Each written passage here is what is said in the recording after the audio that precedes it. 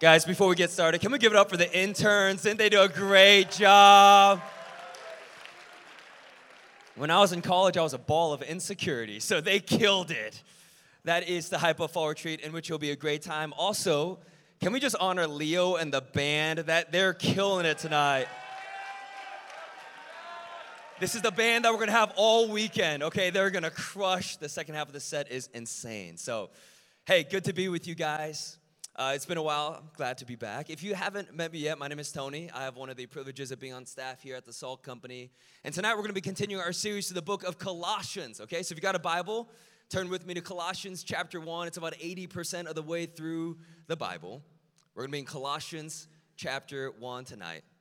I say this every week, but it's because I mean it. If you're new here to Salt Company, we know this room can feel like a really intimidating room where we have these intense moments of worship. People are dancing on stage for no reason. It can be kind of an intense moment. Just want to say thank you for being here. Thanks for joining us here at Salt Company, and our hope is that you could find a home in this place.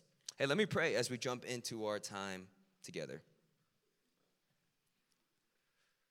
Father, thank you for the grace of being able to go away this weekend and spend time in nature, in your creation, with your presence. Father, we know that you're going to be at Fall Retreat. We know that you're going to show up in a mighty way. We know that your glory is going to be made manifest in that place. Father, would you move this weekend and would you move tonight? Would tonight be a time where the glory of God would become so evident in this room that it couldn't be explained with emotionalism or with music or with lights or with speaking, but ultimately, Jesus, that it would just be your presence in this place that would take our breath away, that your glory would be so real and so evident that we would leave this place a different people. Father, pray that the glory of God would be heavy in this place tonight and help us to have soft hearts to receive what you want to teach us. In your name we pray. Amen. Have you guys ever noticed that pretty much everyone in your life, including you right now, is at a minimum kind of depressed? Okay, no, like seriously, think about this with me. Like, have you met anyone who's like really thriving right now? No, they don't exist, okay? Couple theories. First one is snow. Oh my gosh, why do we live here? Snow in October? Holy cow, yes, I know. Should we move to Florida? Like, no, just kidding. That's the armpit of America. Do not move there. Let's go to like Nashville or somewhere cool, you know? Snow in October, that's crazy. That's when, leaves are supposed to fall, not snow. Okay, theory number one, why we're all kind of depressed, snow. Theory number two, inflation. Are you guys feeling this with me? Oh my gosh. Do you know macroeconomics? Do you know the moment of time we're in right now? The dollar is deflating. I mean, it's crazy. It's a hard time. I still remember when a Chipotle burrito was $6.95. That was the best. A sub 7? Are you kidding me? Delightful. Last one. It's because of school. Okay, here's the deal. You guys are spending like $100,000 in 4 years of your life on classes you hate. You know, you're like, oh no, on a major you don't know if you're gonna use, okay? And you're like, I wish I could pay that off, but I can't. That's just the way it is. Maybe that's why we're all kind of depressed in here. Snow, inflation, grades, blah, blah, blah. Okay. But that it is with the human condition, right? Even when life is going well, even when you're kind of thriving, even on the outside, when your classes, you're not failing, you have relationships with people you like being around, the lived experience is life kind of sucks, okay? That's just how it feels. And the way that our culture has tried to identify or to try to solve the problem of the human condition, this dilemma that no matter how life is going, it still seems to suck, is through just trying to make your life a little bit better. It's just try to get a couple good things. And the way that our culture has defined what a good life is fundamentally education, economic development, and entertainment. This is progressive ideology over the last 200 years in the West. The reason why people are sad, the reason why people are struggling with mental illness, the reason why they're struggling with their purpose and who they are is ultimately because they're just not educated enough, they don't have enough economic development, and they don't have enough entertainment. Here's the problem with the progressive ideology that is shown to be bankrupt right now. The upper class in America has the highest rates of depression, anxiety, suicidal ideation, and meaninglessness.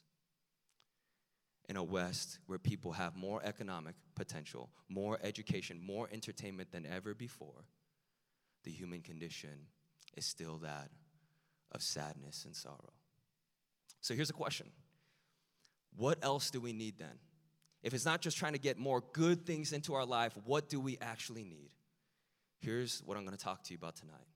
What we need is not just more good things in our life. What we need is the glory of God. We need to gaze upon the glory of God and have that glory encapsulate our souls. There's a reason why you've spent your entire life doing things that you thought would fulfill you, but they don't. It's because you were not made to chase the things of this world. You were made to gaze at the glory of God. So my hope for us tonight is that we would gaze upon his beauty. Okay, last thing, and then we're going to jump into our text. This is not just a problem with our culture. This is actually a problem with the wider evangelical church in America. Here's why. The church in America has tried to proclaim the gospel to people by fundamentally talking to their felt needs, trying to make people's lives a little bit better, trying to give people a little bit of clues or tips on how to live a good life. Here's what that has produced in America right now.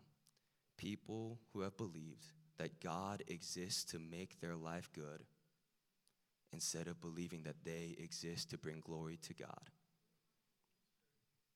One of the biggest misses in the church right now is we have convinced people that God is a vending machine to click on when we need something from him, instead of that we were created by him, through him, and for him, for his glory. So my hope here tonight is a couple-fold. I hope that the glory of God would be so evident in this place that you couldn't leave Salt Company while thinking to yourself, that was just some music, some speaking, or some community. You would have encountered the glory of God. But my other hope for you is this. You would recognize that you exist to bring God glory. That is the singular purpose of your life. Colossians 1 is where we're going to be. Colossians 1. Open up your Bibles with me. It's one of my favorite texts in the entire world. We're going to start in verse 15. It's quite hype. Okay. Guys, I had so much caffeine today, I'm like shaking. Anyways, moving on. My heart is palpitating. Okay. That's not a funny joke. Verse 15. He is the image of the invisible God, the firstborn of all creation. For by him all things were created in heaven and on earth, visible and invisible, whether thrones or dominions or rulers or authorities, all things were created through him and for him. And he is before all things, and in him all things hold together. He is the head of the body, the church. He is the beginning, the firstborn from the dead, that in everything he might be preeminent. For in him all the fullness of God was pleased to dwell, and through him to reconcile to himself all things, whether on earth or heaven, making peace by the blood of his cross. Okay, so here's what Paul does in just a few verses. He just riffs on the glory of God, specifically on the glory of Jesus. And so here's what I'm going to do. I'm going to do what's called expository Bible preaching, okay? That's a big term, big fancy scholar term, for basically just saying I'm going to take verse by verse through this text and teach through it. Not to try to make it creative, not to try to add some fluff to it, but just so that you could see the essence of the heart of God in this text. So here's what we're going to do. Normally I have 3 long points, belabored points. Tonight we just have 5 quick ones. Okay, we're going to boom, boom, boom, boom, boom, like strap in, buckle in. If you're a note taker, your hand's going to be sore. It's going to be a great time, okay? It's going to be a great time. What we're going to do is we're going to look at 5 glorious realities and look at 5 implications for our lives with hopes that 5 revelations would actually change our souls. That's right, 5, 5, 5. Okay, that's what it's going to be. So let's start in verse 15. He is the image of the invisible God, the firstborn of all creation. Okay, here's glorious reality number 1. You can see God, okay? This is really cool if you think about it and you haven't thought about it. But all throughout the Old Testament, God was just a fire. He was a vision. He was, different burning bushes. People could not see God. They knew of Yahweh. They knew of the God of the universe, but they did not know exactly who he would be like. I want you to think about this. Every other religion just has hypotheses, educated guesses. That's how I got through college, guys. I was like, I think this one's right. Like, that's how I did every test. I was like, I didn't study or read, so I think it's C. That's what it is. That's a hypothesis, right? It's an educated guess. Every other world religion in the history of humanity guesses on who God was like. Think about Greek mythology, man. There's no way God looks like Zeus with 8-pack abs. There's just no way. There's no way. That's how it is. But human beings for thousands of years have been guessing on who God is. Why? Because they could not see him. Because he was an invisible God, unattainable to the human eye. Here's the greatness and beauty and genius of Christianity. Jesus Christ took on flesh and blood so that the invisible God would be visible to us. Here's how crazy that is. For thousands of years, for millennia, people have been searching for God. You no longer have to search for where God is. You can open up the Bible and literally read the gospel accounts. Have you ever read them? Oh my gosh, they're crazy. Jesus is like healing people and then saying these like kind of confusing, crazy things. We're working through the Gospel of John right now on redemption, and every sermon's like, what is he saying? Okay, that's what it's like. And then he like eats fish with his disciples. It's a very confusing time. You can know God. You can see him. You can intimately know the creator of the universe. Okay, so here's implication number one. Because God is the image of the invisible God, we can see him and share him. Listen, some of you have spent your whole lives hearing about God, but you've never seen him. You've spent your whole lives intaking information, but you have never locked eyes with the creator of the universe. And my encouragement for you this week is to actually seek seeing God. That you would meet with him on a daily basis and you would look at him in his eyes and see not just what he looks like, but who he is. Listen to me. If you know Jesus, you don't have to guess what God is like. You don't have to wonder if he's going to forgive you when you sin, that sin you don't want to tell anyone. You don't have to wonder where you're going to be spending eternity with, because it's his house. So you're going to spend it with him. You can know Jesus. God does not have to be a figurative being out there. You can see Jesus. And the second thing you can do is when you've met him, you can share him. So last week, I lost my AirPods. Oh my gosh. It was such a sad day, guys. I literally was like, oh, is my life ending? It was AirPod Pros, like the ones that don't fall out of your ears. Like the normal ones fall out of my ears. Anyways, it's this whole thing. I was genuinely shook. I was like, oh my gosh, am I a Christian? Okay, so I lost my AirPods. And then I go to the airport. I was in Denver, flying back from Denver. And I go to the airport. And I don't know about you guys, but I am not trying to have gospel conversations on the plane. I'm trying to put in my AirPods, close my eyes, pretend like I'm asleep. Like, it's just true. Maybe you guys are holier than I am, but that's just what I do, okay? So I never talk to strangers on the plane, okay? Partly because it smells bad in planes, and I just don't like having conversation with it smells bad. It's just true. Anyways, moving on. So I get to the airport. I lost my AirPods. I'm reconsidering all of life. I get on this plane. I open up a book, even though I never read books on planes because it makes me nauseous, and I try to pretend like I'm sleeping. Anyways, and then I meet this person, and her name is Abigail. And she's reading this book called Talking to God. So I'm like, hey, Abigail, are you a Christian? And she's like, yes. I'm like, oh, interesting. So we start talking. And then the conversation ends because I'm a normal person, and you do the courtesy conversation where it lasts 3 minutes and you're done. She re-engages. She's like, what book are you reading? And I'm like, oh, Abigail, I'll be honest, I lost my AirPods. And it's this whole thing, you know. I'm like, I have to tell you about it because now it's like awkward. And then for the next 2 hours, we just start talking about Jesus. And she starts telling me her story that she grew up as a nominal Catholic, that she has never really read the Bible before, that she never has had an intimate relationship with God before. But about a month ago, God just began to knock on her heart and say, Abigail, I just want to spend time with you. So she's like trying to seek out gospel conversations. And she literally was in the airport, and she was reading this book on prayer. And she was like, I don't even know what prayer is because I don't know God. And so she's thinking to herself, I wish someone would just talk to me about it. And then here I was with no AirPods. Okay, so I was just placed right there by God. Not faithful, not obedient, just like there, wishing I could fall asleep. Anyways, so we're there. And I asked her, Abigail, what's the reason why you wouldn't believe right now? And her answer to me was I don't have enough commitment. I'm not good enough for God. I don't know enough of the Bible. I'm not religious enough. And I was like, Abigail, here's the beauty of the gospel. Christianity is about Christ. It is about the goodness of Jesus becoming visible for you. And I was like, Abigail, if you want to know God, all you have to do is look at him. He is the image of the invisible God. And I asked her, has anyone ever explained to you that the basis of your faith is not in what you have done for God, but in what Jesus has done for you? And she was like, no. And I was like, is anything stopping you now? And she received Christ, which was really encouraging. But anyways, she's getting discipled by my friend Larissa. They got dinner on Monday. It's a fantastic story. Moving on. Here's the beauty of Jesus. He took on flesh and blood so that we could see him. We could know him intimately, and you could know him so intimately, and he can be so real to you in your life that you could share about him like you'd share about your friend. Listen, so many people make sharing faith so complicated. All you have to do is give people Jesus. He is the image of the invisible God. Okay, so that's implication number one. He is the image, and so we can see him and share him. Number two, he is a sovereign creator and sustainer. Look with me to verse 16.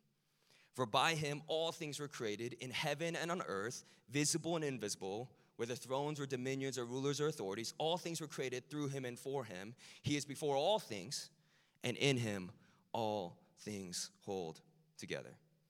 Okay, so this passage is what we call Christology. It's the theology around who Christ is. And here's what Colossians 1 is saying. This is so dope. I hope you remember this for the rest of your life, okay? Here's what he's saying. He is the creator of all things. They were made by him, through his power, and for his glory. Think about this. Literally everything that's created. That tree that looks extra beautiful on a fall day before the snow hits. You know that tree. Created by Christ, through his power, and for his glory. Your life was created by him, through him, and for his glory.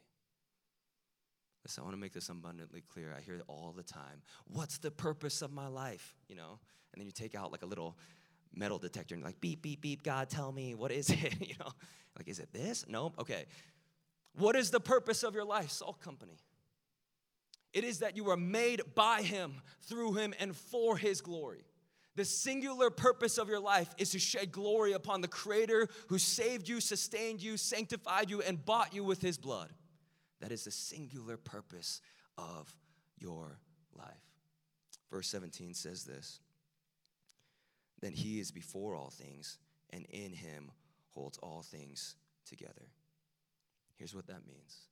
He isn't just the creator of your soul, of the world, and the universe. He's also the sustainer of everything in this world. It is by his grace that you were created. It is by his grace you were given a purpose to glorify him. It is by his grace you were saved, sanctified, and sustained. It is only and always about the grace and mercy of Christ. Everything in the world is meant to bring glory to him. Okay, this is a theological idea called the sovereignty of God. This reality that God is not just your creator, but he's also your sustainer. He has power over everything in the universe and over your life. So here's the implication. Life sucks, but he is sovereign. Okay, it's just true. It's true. Here's why. Because my best friend Marty got beat up this week.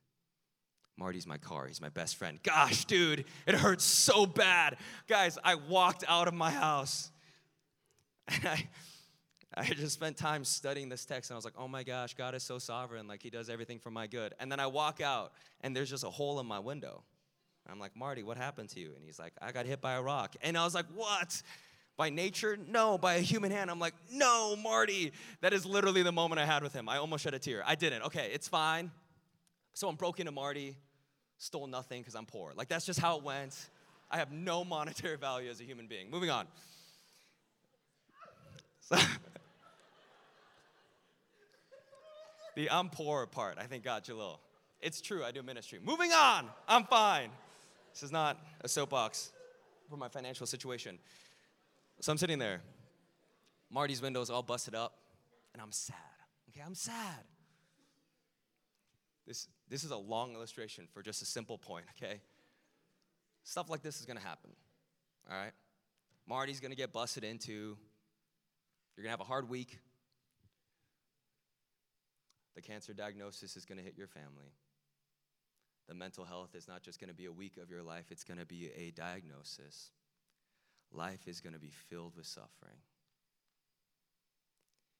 The only way you can smile through the suffering is the sovereignty of God. That is the only way.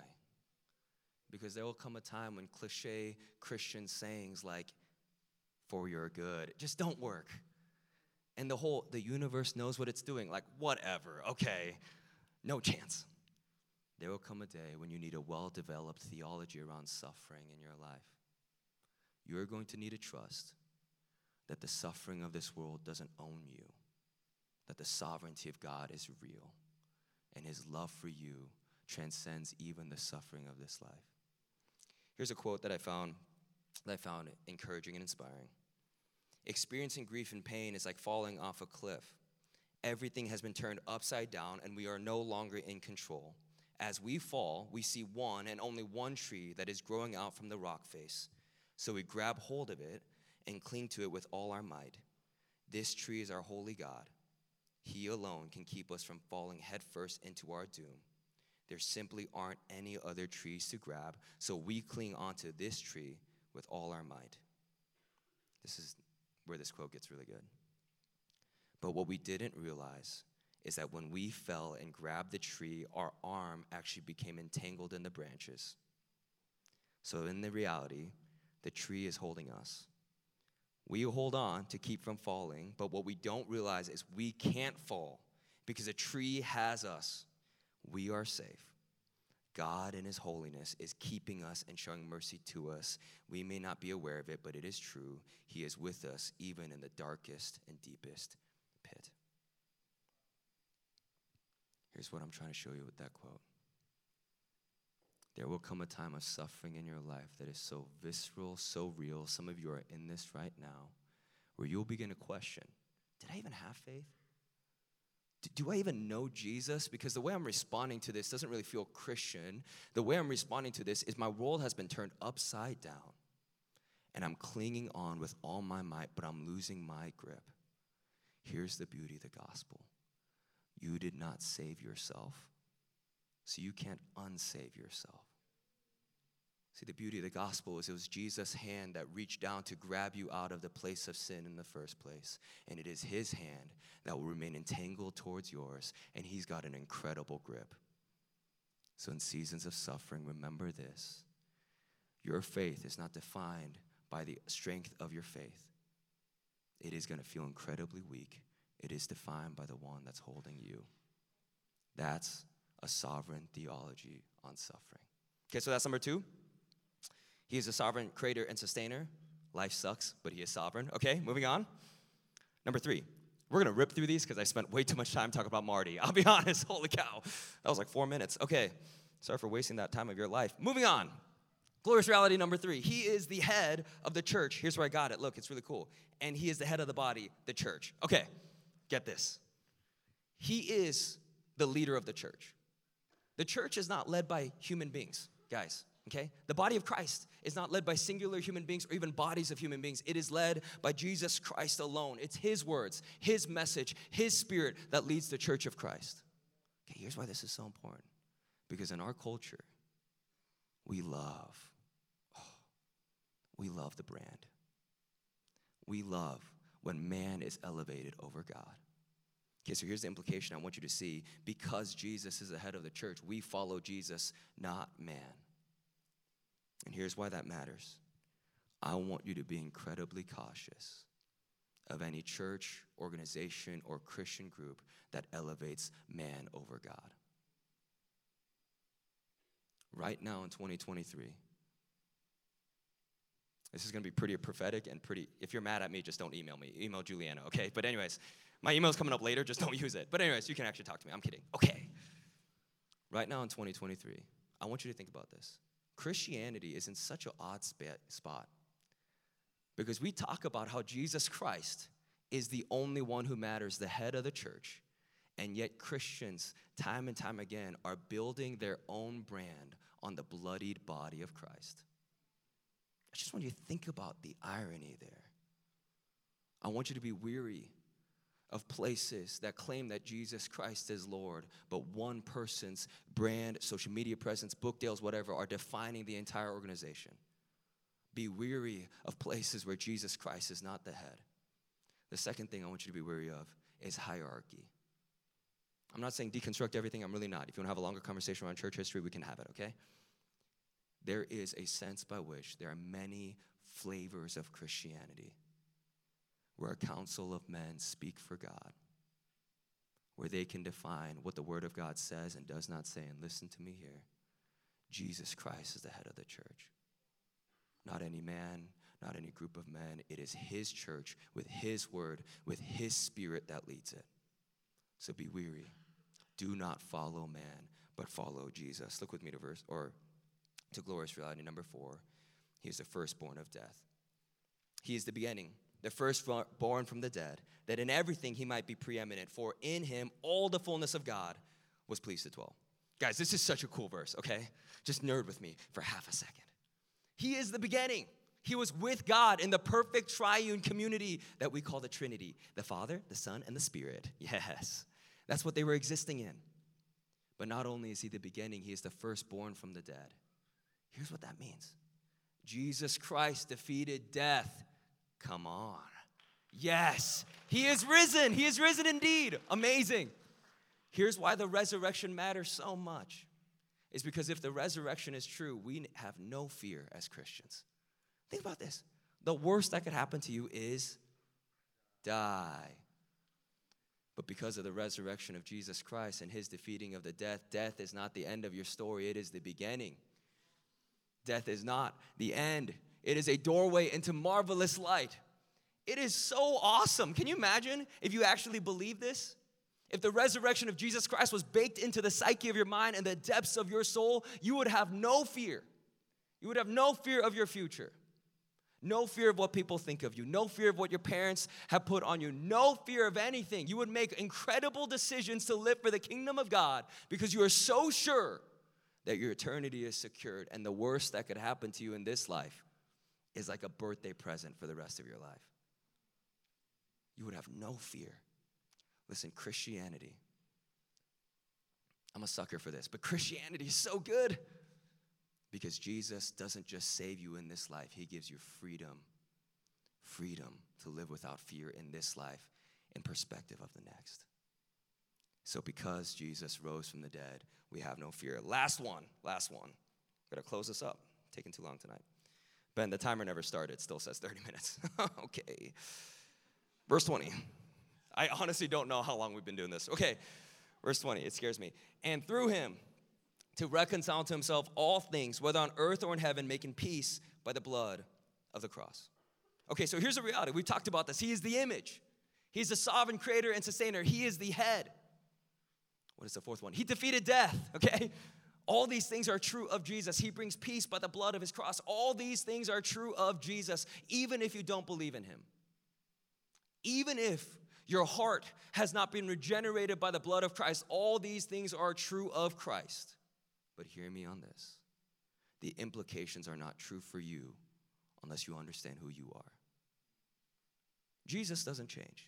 He's the same yesterday, today, and tomorrow. He's not insecure about whether or not you believe in him. He doesn't need me to sit up here and give you a used car salesman pitch on why you should follow Jesus. He is glorious, and he demands your worship because of who he is.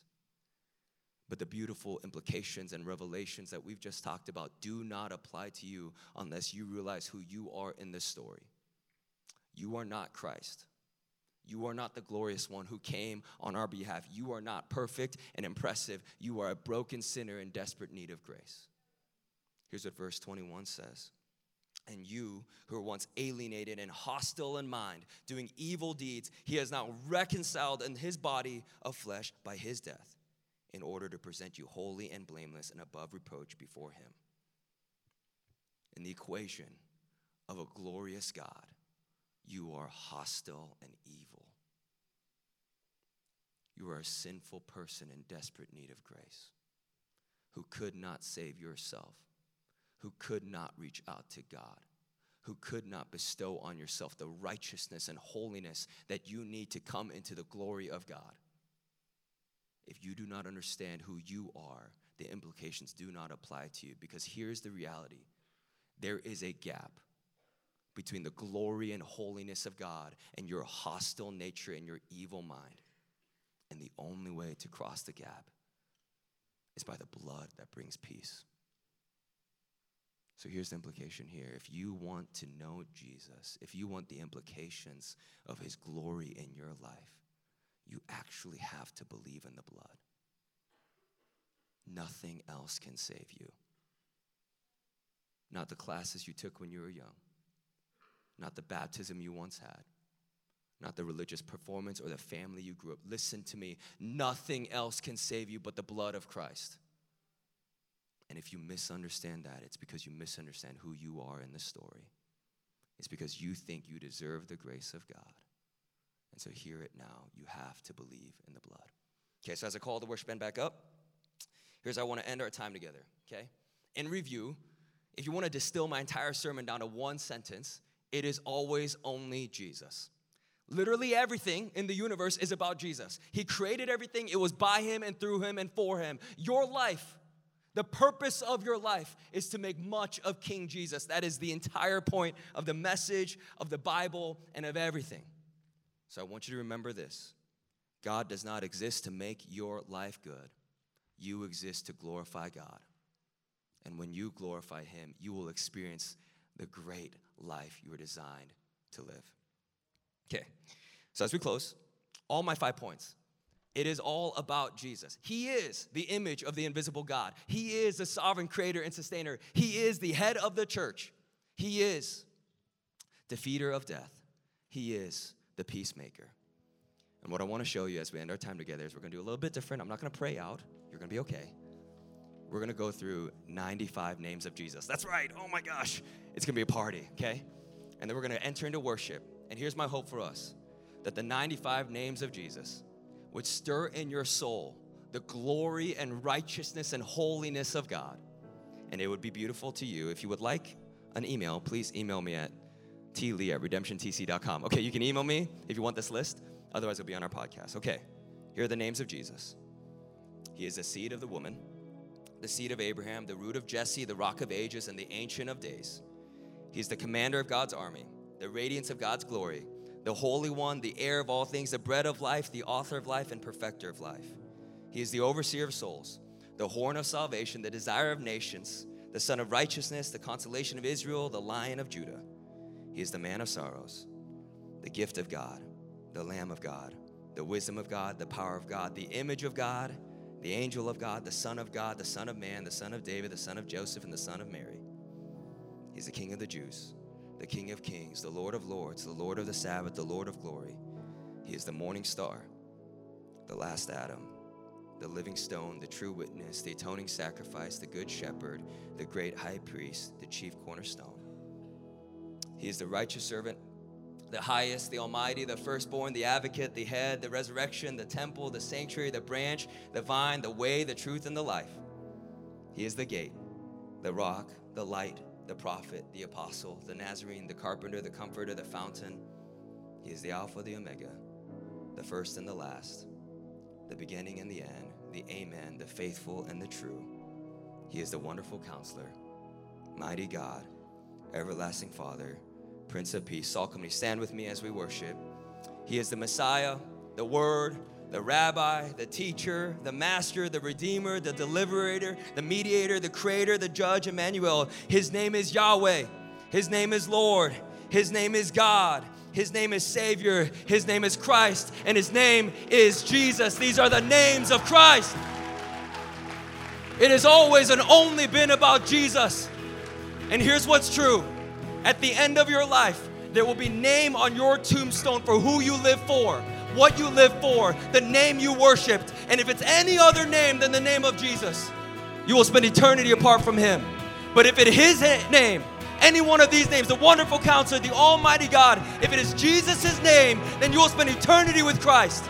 So live your life in light of the glory of God with His name written on the tombstone of your life, and let us worship our glorious and risen King.